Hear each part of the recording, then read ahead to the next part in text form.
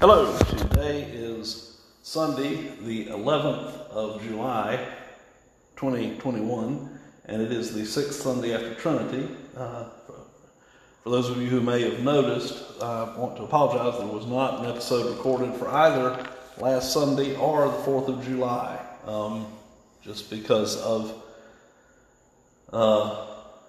some busy things going on. But that having been said, would invite you to pray with me now the collect appointed for today. O God, who hast prepared for those who love thee such good things as pass man's understanding, pour into our hearts such love toward thee, that we, loving thee above all things, may obtain thy promises which exceed all that we can desire, through Jesus Christ our Lord. Amen. Well, in this collect, we acknowledge that God has prepared for those who love him things that are so wonderful and so good that they pass man's understanding. Our human minds are finite. They cannot fully comprehend God's greatness and grandeur and his majesty, and they also cannot fully comprehend the wonder of the blessings that he has prepared for us. And so we, acknowledging that, ask that he would pour into our hearts, into our stony, cold, dead, sinful hearts, which have no hope except for regeneration by the Holy Spirit. But we ask that God would pour into our hearts such love toward him that we, loving him above all things, may obtain thy promises, which exceed all that we can desire. And God's promises for us are more than we ever could desire, ever than we could ever imagine. And of course, we ask this through Jesus Christ our Lord. The epistle appointed for today begins in Romans, the 6th chapter, beginning at the 3rd verse. Do you not know that all of us who have been baptized into Christ Jesus were baptized into his death?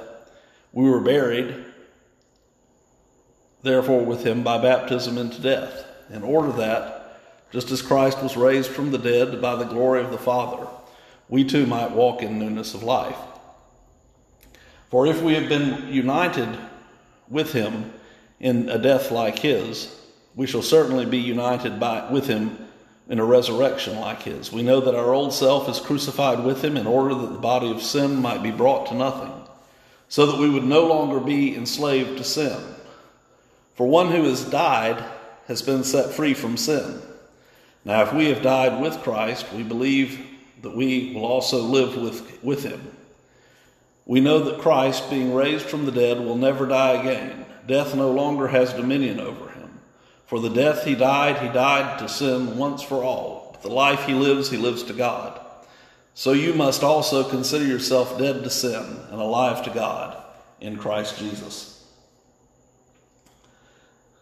Well, in the epistle appointed for today, St. Paul asked the Romans, don't you know that all of us, we've been baptized in Christ Jesus, we were baptized into his death. We have died to sin in baptism, and we have been resurrected, as we have been buried and our old self has died in baptism, so as Christ was raised from the dead, but to the glory of the Father, we too might walk in newness of life. Our baptism is the rite by which we are initiated into the church, and having been baptized and having put on Christ in baptism, we are to walk with new lives. And if we have been united with him in a death like his, we will also be united with him in a resurrection like his. As our old self has been crucified with him in order that the body of sin might be brought to nothing, all of our sins are brought to nothing because Christ bore them upon the tree. So we would no longer be enslaved to sin. For one who has died has been set free from sin. And we have died with Christ in baptism, and because we have died with Christ, we believe that we will also live with him. We know that Christ, after having been raised from the dead, will never die again. For the death he died to sin once for all. He bore our sin and he died once and for all. But the life he lives to God. And so we too, who have put on Christ, should consider ourselves dead to sin and alive to God in Christ Jesus. That doesn't mean we don't sin, doesn't mean we don't need God's forgiveness, but death no longer has dominion over us, and we are to consider ourselves new creations in Christ Jesus. The gospel appointed for today is taken from the Gospel of St. Matthew, the 5th chapter, beginning at the 20th verse. For I tell you, unless your righteousness exceeds that of the scribes and Pharisees, you will never enter the kingdom of heaven. You've heard it was said to those of old, you shall not murder, and whoever murders will be liable to judgment. But I tell you that everyone who is angry with his brother will be liable to judgment. Whoever insults his brother will be liable to the council, and whoever says, you fool, will be liable to the hell of fire. If you're offering your gift at the altar and you remember that your brother has something against you, leave your gift there before the altar and go. First be reconciled to your brother and then come and offer your gift. Come to terms quickly with your accuser while you are going with him to court, lest your accuser hand you over to the judge, and the judge to the guard, and you be put to prison. Truly I say to you, you will never get out until you have paid the last penny. Well, Jesus asked them, he says, don't you know? Jesus says, he tells them, he does not ask the rhetorical question, but he tells them, unless their righteousness exceeds that of the scribes and Pharisees, they'll never enter the kingdom of heaven. We are not to disregard the law, although the law is no longer how we earn our status or our position in Christ. We do so by grace.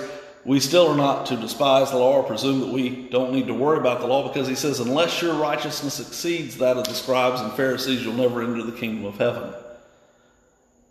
Well, the scribes and Pharisees were not so righteous as they thought themselves to be. However, thankfully, our righteousness is not in ourselves, but in Christ. It's been imputed to us by his grace.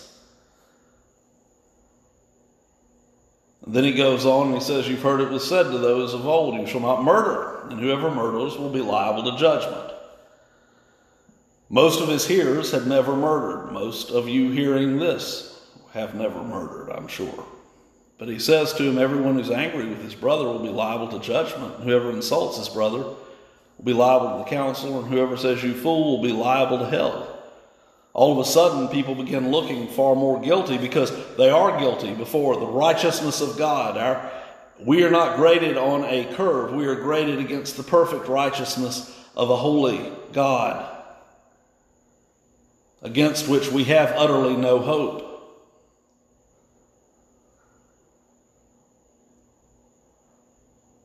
When we read that, we realize that we're all murderers.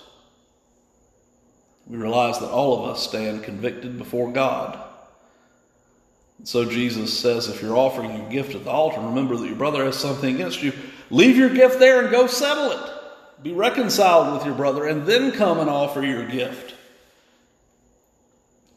We see this in the prayer book, where if I know that enmity exists between two people in the congregation, and one of them is, particularly if one of them is refusing to forgive the other, I am to not administer communion to them. It is that serious.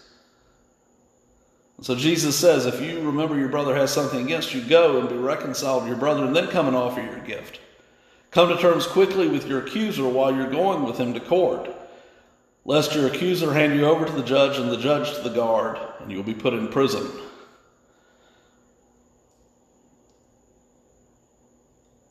And he says, truly I say to you, you will never get out until you have paid your last penny. If we stand before God in our own strength, if we stand before God to be judged by justice, none of us has any hope. But thanks be to God that Jesus came and gave himself on the hard wood of the cross. And Jesus, by his grace, took on our sin.